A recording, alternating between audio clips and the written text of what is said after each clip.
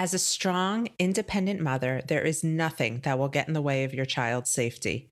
SoberLink understands the importance of peace of mind when it comes to co-parenting after a divorce. Using the highest quality technology and with features like facial recognition and real-time results, moms like you are empowered with proof that your child is safe. Navigating life post-divorce can be difficult, and having a tool like SoberLink allows for one less thing to stress about. I created this community to provide support for divorced moms like me, which is why I partnered with SoberLink to create this resource, Tips for Single Moms Returning to Work. To access the guide, visit www.soberlink.com/MMO.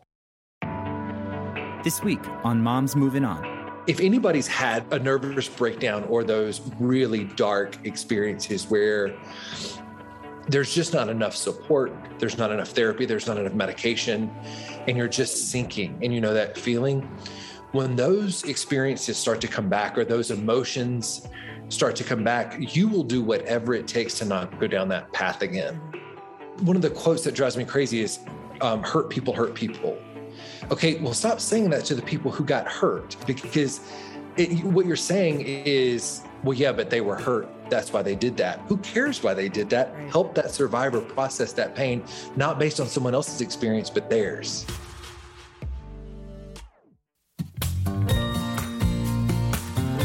Life moves on, so why shouldn't we? This is Michelle Dempsey Moltak, your host of Moms Moving On, navigating divorce, co-parenting, single motherhood, and moving on. Welcome back to another Moms Moving On. I'm so happy you're here, and today I have a guest that I'm sort of geeking out over, because what started as this thing on Instagram where I would see his posts and feel just so seen and validated quickly flourished into more. As you guys know, I am big on studying and discussing trauma and resilience and healing your inner child. And this is exactly what this man does every day, all day, has made it his business to help others overcome the trauma of their past. And before I introduce him, I want to read a quote from his website that is so touching. Survivors are often underestimated. We walk far and long, carrying the brunt of generational pain until we stop and see, then know. We have walked strong. We have walked tall. We have expanded the path in order for those behind us to know that they will never break these cycles alone. We do this for all survivors, namely the ones who live within us, who have longed for their stories to be told. That quote is from none other than Nate Postlewaite, and I am so excited that he's here. Nate, thank you so much for being here. It's such a pleasure. I love everything that you've said so far is just so in my alley, and just appreciate your energy and your perspective, and excited to be here. I'm excited you're here, and I want to just issue a quick trigger warning because we're about to get real deep. And if any of this hits you in a way that doesn't feel good, please just shut it off, put on a good song, go for a walk, because sometimes going back can be painful. But as Nate and I know, you have to do it in order to move forward. So give yourself a little grace. When I interviewed Dr. Shefali about her new book, she said it's going to be really tough for you to read, Michelle. So always feel free to put it down and come back to it when you're ready. And the same goes for this episode. Without further ado, Nate, can you somehow sum up your past and why you are where you are today? My past. Child question there. Yeah. Childhood trauma survivor, about a decade of sexual abuse that started when I was 5. And by various neighbors, a local pedophile who was part of just a lot of other people's trauma as well. When I was 12, that went on for a couple of years. Experienced a bit of the foster care system, and a lot of neglect, abandonment. And, I think that I've said this before in other interviews, where there's a large generation of us who are just born into traumatic environments where, we're diagnosed with complex PTSD because the trauma is consistent and it just becomes a part of our DNA. And it's not this one thing happened here and things changed. I was born into an environment that was traumatic on a daily basis. Mm-hmm. And I lived decades in survival mode because of the lack of safety and security, the lack of resources around me that said, here, exit here, so that you feel like a regulated mind and body experiencing the world. Everything has always been this heightened awareness of you cannot relax or exhale, or the other shoe will drop. Yeah. So that's kind of my soul. Yeah. That's kind of my upbringing. A lot of really bad therapy, a lot of religious therapy, a lot of the, on top of what you experienced with the sexual abuse and the abandonment, then you get to a point in your early adulthood where you're told who you are is not okay. So change that. Mm-hmm. And I think that just was almost like, from the outside looking in, reading your story, the icing on the cake of like a really traumatic start to your life. Yeah. There's a lot of myths about people become gay because they were abused. And that's so wildly inaccurate and quite offensive to the trauma that we've endured. But I grew up in that environment and that community that suggests people who are not heterosexual need repair. So at 18, I came forward about the abuse, and the response was, oh shit, this means you're gay and we have to fix your sexuality. Mm-hmm. Listen, I was born gay. And that was beautiful and powerful. Yeah. Yeah. I mean, like when I look back at the history, the fact that I knew, because of my environment being so uneducated and detached from reality, I knew that being gay, I was in a very religious environment. I knew that being gay was not an option because of what I heard about what being gay meant.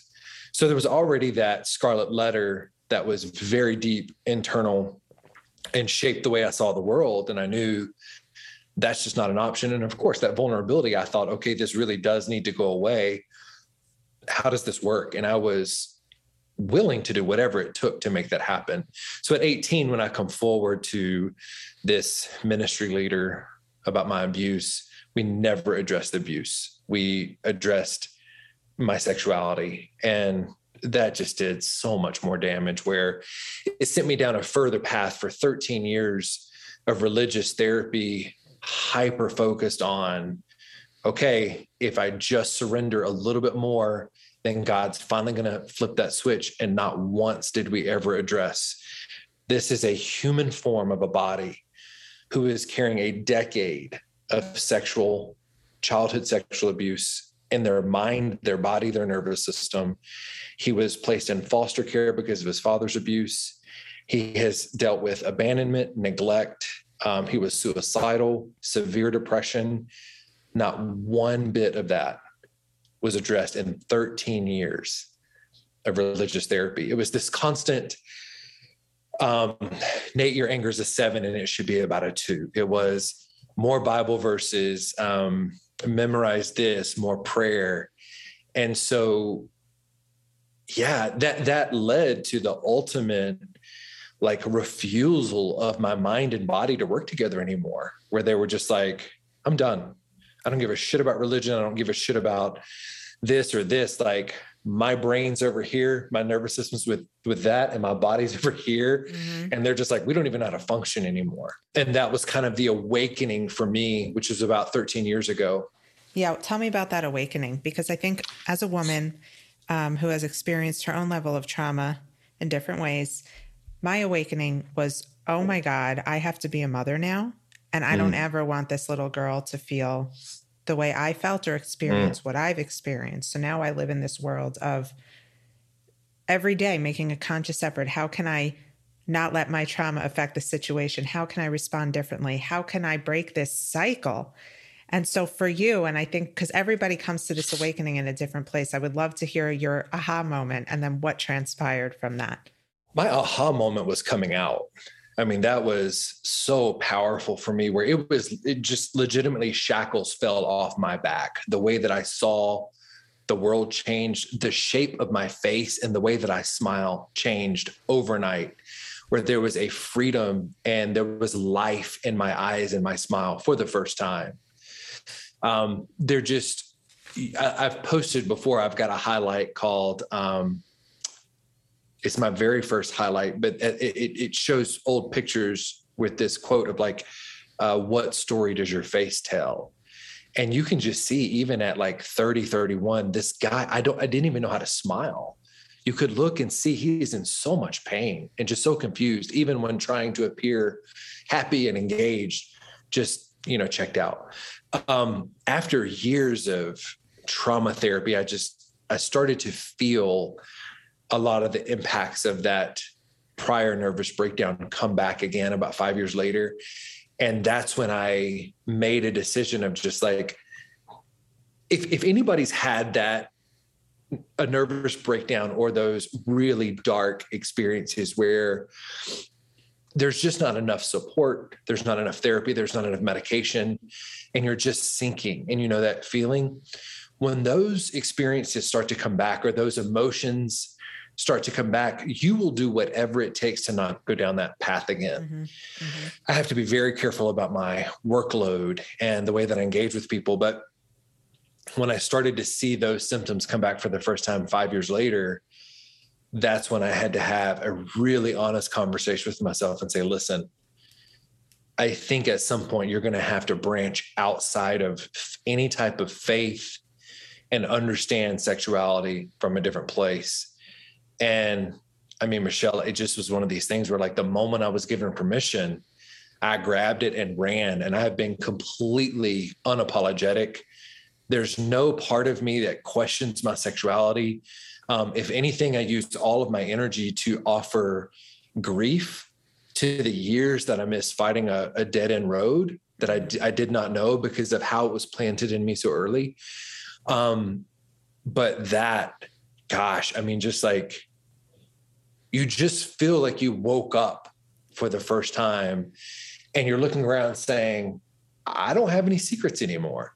Right. I don't owe anybody an explanation on why I don't want to be set up with their sister. I don't have to explain like anything anymore. Like, here it is. You make such a great husband to this woman. You're a catch. Does she have a brother? It really like freedom that comes with just like owning your shit. Like, yes, this happened. This is me. This is what it is, everybody. Yeah. And then, I mean, Michelle, that like when you've lived in like internal confinement your whole life and you've showed up in the world and said, I'm sorry for who I am. I can't express who I really am. You'll never really know me, but I'm working my ass off to be loved and accepted because I can't actually show you what I'm holding because it's so, and what I've been taught was just so unacceptable, unlovable, repulsive.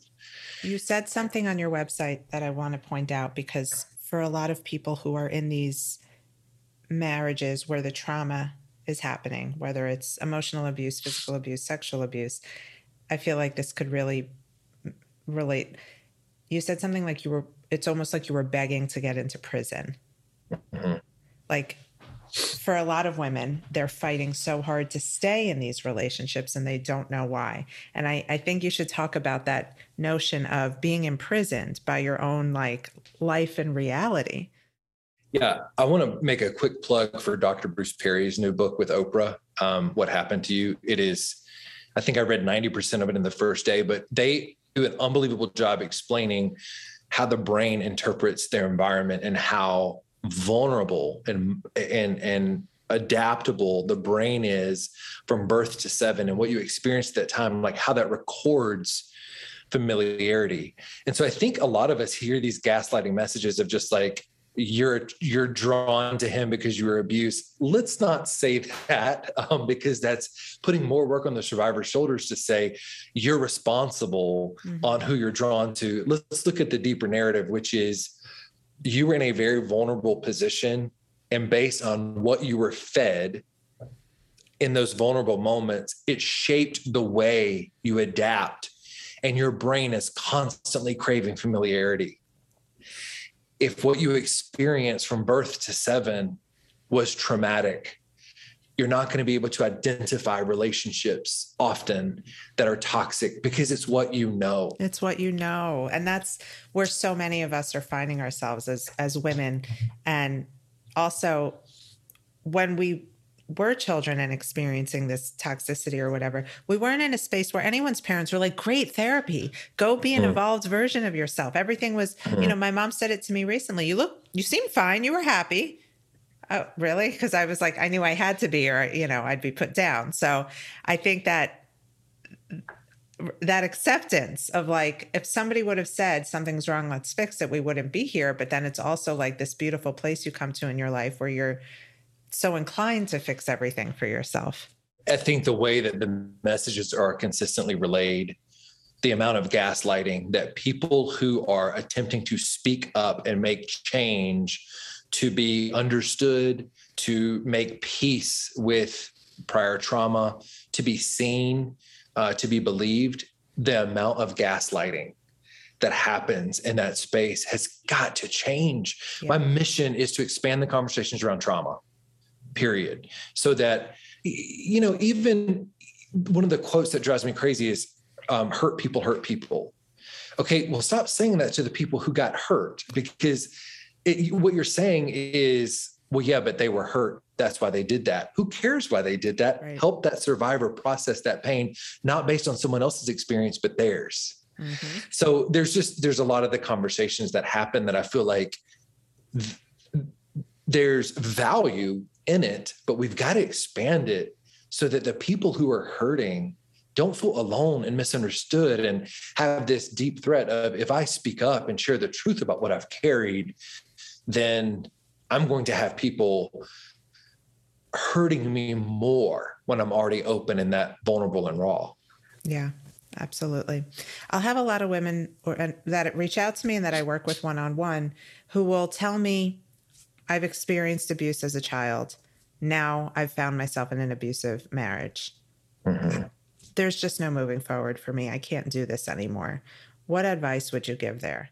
You have to start dealing with the root of where abuse was normalized and offer hope to that version of you so that they feel relief. We carry these subconscious parts of us that have these experiences and adapt to traumatic environments, not knowing that we actually do deserve that instinct inside of us that says to be held safely, to not have to be looking over your shoulder, to not be hypervigilant. You deserve that. We all deserve that. And what happened to you at a prior time in your life is dictating so much of current pain because we've been taught to forgive and forget. We've been taught don't dwell on the past. Those circumstances are driving the way that we make decisions. And it's so difficult to understand until we go back to a lot of those places where we were so innocent, so precious, so vulnerable, and start to work with that part of us. And it takes bravery, it takes support to be able to move into those stories and be very present and say, okay, I'm 44 now. I don't like thinking about what happened to him at 8 in this particular experience. However, that experience lives inside of me. Mm-hmm. I thought by working 70 hours a week that I was avoiding it, but that's not how this works. So what is my responsibility? My responsibility is take everything that I know as a 44-year-old and give it to that young boy to say to him, that was never supposed to happen. I see the way you're showing up in my life now because of what you knew then. That's not helping. Let me be your safe place. Let me be your protector. And you rest. If we can learn to do this, and it's complicated, I think the main thing is we don't want to remember how vulnerable we were. Yeah. And then it comes with all these other emotions of just like, damn, this precious kid that lives inside of me, had I known that's where the solutions were, I would have done this a long time ago. I feel guilty that I didn't return sooner. But I think that when you're talking about a woman in a marriage where she's being abused and she recognizes that abuse has been repetitive in other patterns, it's going back to the root of making sure that the foundation says, you were never supposed to experience this, period. Your brain, your body was never meant to process abuse. So your coping strategy, the survival process that's built out of that is powerful and natural. And it's to buffer how painful that was. Mm-hmm. But then we build a life that's so far removed from that pain that we don't realize we're making all these decisions that are rooted in the pain that's not been processed. Absolutely. And I can speak to that, because that was sort of that was the awakening I had to have in my first marriage, to realize like all of this is not necessarily because of this, it's because of that. Yeah. And so what do I do now? So I don't know if you know yet, but I went ahead and did a thing. I wrote myself a little book, and it's going to be available to all of you in January of 2022. That's just a few months away, and I am so excited for you to be able to get your hands on it. It's called Moms Moving On, Real Life Advice on Conquering Divorce, Co-Parenting Through Conflict, and Becoming Your Best Self. Now, I bet you're wondering what it's all about. That's a great question. It's pretty much like a what to expect when you're getting divorced, a how-to guide for moms, if you will. Here's what the professionals say. Moms Moving On is filled with practical, actionable, and empowering advice from someone who has been through it and has come out the other side. Through Michelle's guidance, you'll learn how to navigate your divorce with confidence, adjust to life as a single mother, and shift your perspective to find your way back to your best self. From co-parenting to dating as a single mother, you'll learn how to truly move on and create the life you deserve. Yes, you will, ladies. Check it out now on my website, momsmovingon.com, and you can pre-order it so you can be the first to get your hands on it. So another question I get asked, and I suppose maybe it's different for everybody. Maybe you can speak to how you've handled it. I can speak to how I've handled it. But you do all this work. You have this awakening. You step into the greatest version of yourself that you feel you can be.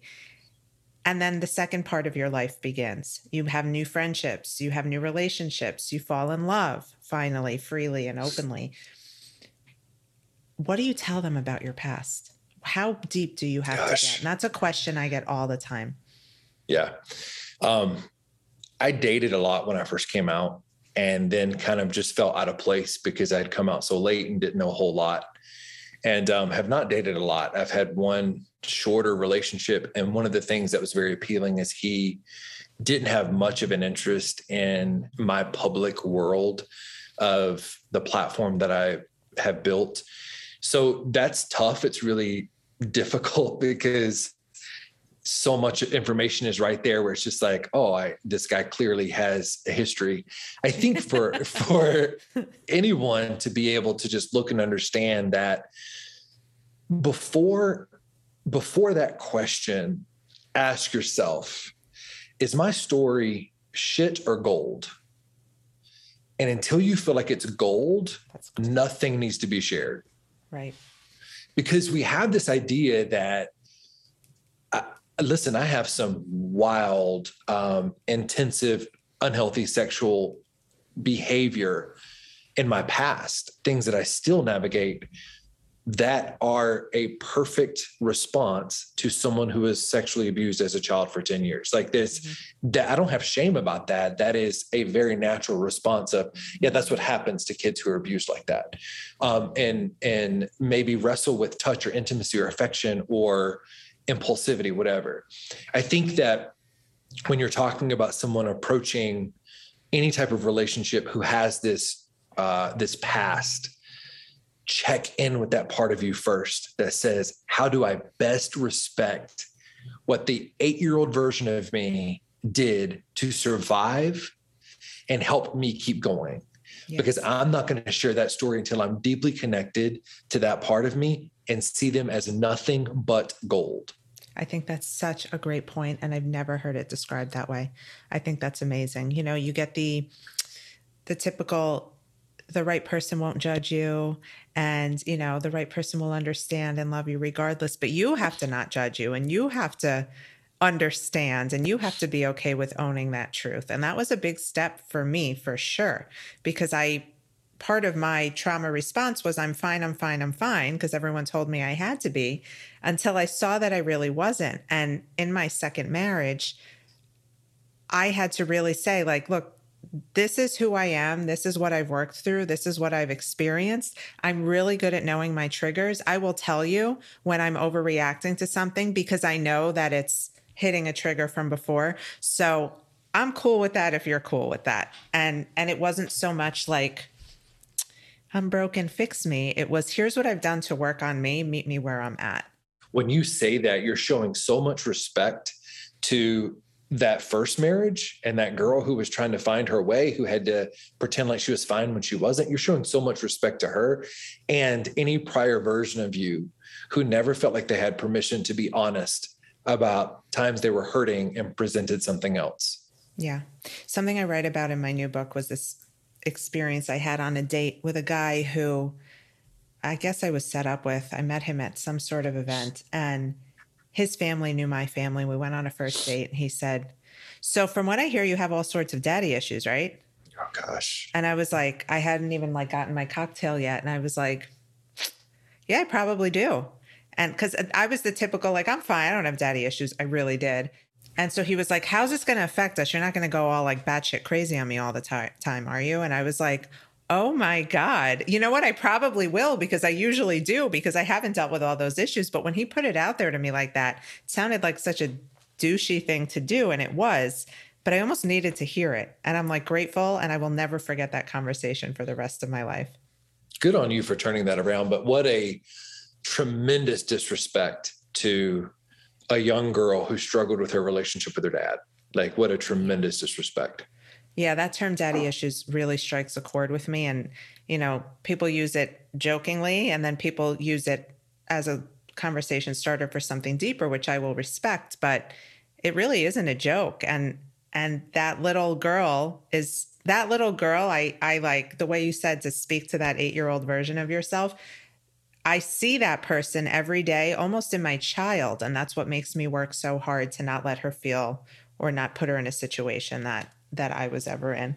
But kudos to like moving on. Can I say one other thing about saying that to a woman that she has daddy issues is based in patriarchy and misogyny. It is suggesting that she has not emotionally matured in a way that she should have, when the reality is she has been wounded by someone that was meant to keep her safe. Why is there not a term for men when they act out in ways that show they have severe issues with their parents? Mm-hmm. Why is there no term? Again, it's a gaslighting, finger pointing term that's used to teach women that they're too much and that their experience doesn't matter and that having an issue with your parent is something to be joked about or shamed. And it's not funny. It's not. Can you shed a little light into what you do now when you sort of feel that trigger or you feel pulled back into that life you once lived? How do you claw your way out of that on the day-to-day? The biggest trigger. So as far as like day-to-day with like anxiety, being overwhelmed, depression, whatever, I have a routine I really stick with that involves a lot of reading, a lot of self-care. I spent most of my life being had a very public job on the front lines, very successful. And I had no idea how introverted I was until I came out and walked away from that career after 13 years and started to recognize I really want to be left alone. So as far as like the day-to-day, breath work has been such a significant part, but validation, just to be able to see when I have a heightened awareness, to be able to pause and say, this is normal. There's no shame involved in the way that your body is responding, be it anxiety, depression, fear, sadness. There's no shame in that. Let's process this so that it doesn't compound and become a new thing that you're afraid to think through and process through. I will tell you, my biggest trigger is religious bullshit. Social media, there are accounts on social media that I have so much respect for, but I can't follow them because they talk about religious trauma every day. And I can't, it really does heat my body up. When it comes to that, I've learned to separate myself and say someone else's unconscious thoughts are not your responsibility. Oh, yeah. By even attempting to get someone else to respect your journey and the damage that their religion did is showing disrespect to a younger version of you who's saying, nope, you give me that attention and you give me that space and time. And I think it's just really transitioning away from, I don't owe the explanation, the education to anyone who are perpetuating behaviors and ideas that cause other people harm. They're not my responsibility. My responsibility is to focus on the younger version of me who felt that pain, had no idea there was a different life out there, and provide him comfort and protection from that space. It's amazing. My last thing I want to touch on is the children. So there are so many of us who are now watching our children sort of be dragged through this process because of a narcissistic or emotionally abusive ex-spouse, and they will inevitably be the reason why our children are sitting on their therapist's couch in 20 years saying, you know, I was the victim of this emotional abuse and why didn't it stop? What advice would you give to a mom who is sort of watching this from afar but can't do anything because it is very difficult in the court system to prove this type of stuff, but they're seeing their children suffer what they will one day call trauma? To find other women that can support her and speak life into her and hold her in that grounding, to never feel like she has to rearrange her narrative to create a lie that it's not as bad as what it is, to find the proper resources where when she speaks, she's immediately heard, trusted, and believed. Mm-hmm. Yeah, I wish that men had the same concern and the same hunger. And many do. I mean, many do. But mothers are the ones that I feel like as a coach and the people who take my course, they're the ones who have the greatest concern. And I think what they need most are other people who can ground them and say, what you were doing is accurate. What you were feeling is accurate. But in order for you to be that safe space for your child, you have to provide tons of compassion for yourself and the other parts of you that are triggered by this experience. Because I don't think we realize like how much childhood trauma is triggered by parenting. Hello, all of it. Yeah. It's like a full-time job. Yeah. I'm actually working on a post, several slides right now about, you know, why that hits so hard. But I think what ends up happening is the parent defaults and says, I'm doing something wrong, and that's why I feel this way. No, it's because you're normal. And if you can learn to justify and validate that experience of, it's normal for this subconscious part of me to have a strong reaction to my child. And this is what this looks like, to find relief in that space. I think that's key. I'm bringing up one of your posts, which hit me on so many levels. We have to change the conversation around family. Harmful projections like, but she's your mom, or but he's your dad, cause further harm. A trauma-informed approach is saying, that must be incredibly confusing that your key abuser was someone who was meant to keep you safe. Because we hear it all the time in co-parenting conversations. Oh, but he's your dad and he loves you. I personally, I can't hear that because I heard it as a kid and I just refused to wrap my head around it. And I love that you said it. And I think it's okay for moms to hear they're not doing anything wrong when their child comes and says, Daddy did this and I didn't like it. And you don't jump to his defense. It's not parental alienation. You're not violating your parenting plan. You need to validate your children and what they're feeling before you worry about how it might be perceived in the court or what your parenting plan says. And so I love that you called that out.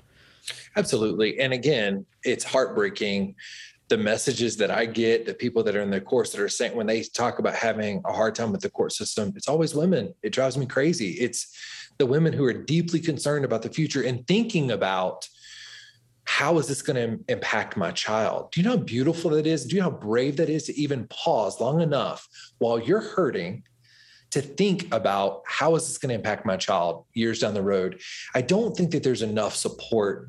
I use the term cycle breakers a lot, but those parents who are so diligent in trying to break the cycle of, I don't want to pass this on, but I'm seeing this happen in front of me. Please get whatever support you can that just continues to build you up and validate your experience. This is why I just live and breathe for therapy for myself, because I know when I can call out that I'm being triggered and I need to deal with it before it affects my child, I have therapists for her. Like I'm in this constant open, like running dialogue with my therapists and all the providers that I have around me to break the cycle. And I can't say anything bad about just committing my life and most of my finances to therapy, because it's just been the best. That's awesome. But for those people who don't have access to that, and I know there are many, there's you, and there are your resources, your courses, your site, your Instagram. How can people learn more from you and work with you? My website is natewrites.com. And we launched our first course. I say I work with a company out of Washington who does a lot of the preparation for the course. I provide all the content and they put it together for me and package it all for me and market it for me. But one of the things that we did when we were working together is they estimated the value of the course. They said, this needs to be between $400 to $500 because you've got this many videos and timing. And I said, listen, that's great, but that is so out of reach to the majority of my audience. And I'm not going to be that guy who has information that he's sharing that's helpful, but it's not accessible. So we made the price $98. And then the way that the course is set up is if you can't afford that, you apply to be sponsored. And my hope is that the way that I'm showing up on social media encourages other people to just say that I have been offered something that's helpful here. Therefore, I want to sponsor one of these people. When you see the stories that come in of people that need to be sponsored, it's a lot of people on disability. It's a lot of single moms. We've had a lot of students, which makes me so excited, like college age students saying, I just can't. Starting young. Yes. Oh, we had a 19-year-old who's in college in the course that shared in one of the live Q&As in August. But that's the main thing. We're going to start an online community at the beginning of the year. Everything that we do, we're trying to make very affordable, where it's accessible to as many people as possible and just safe and grounding. But natewrites.com is where you can find some of my writing, and then all of the resources that I recommend, other interviews, and then it leads you to my social media as well.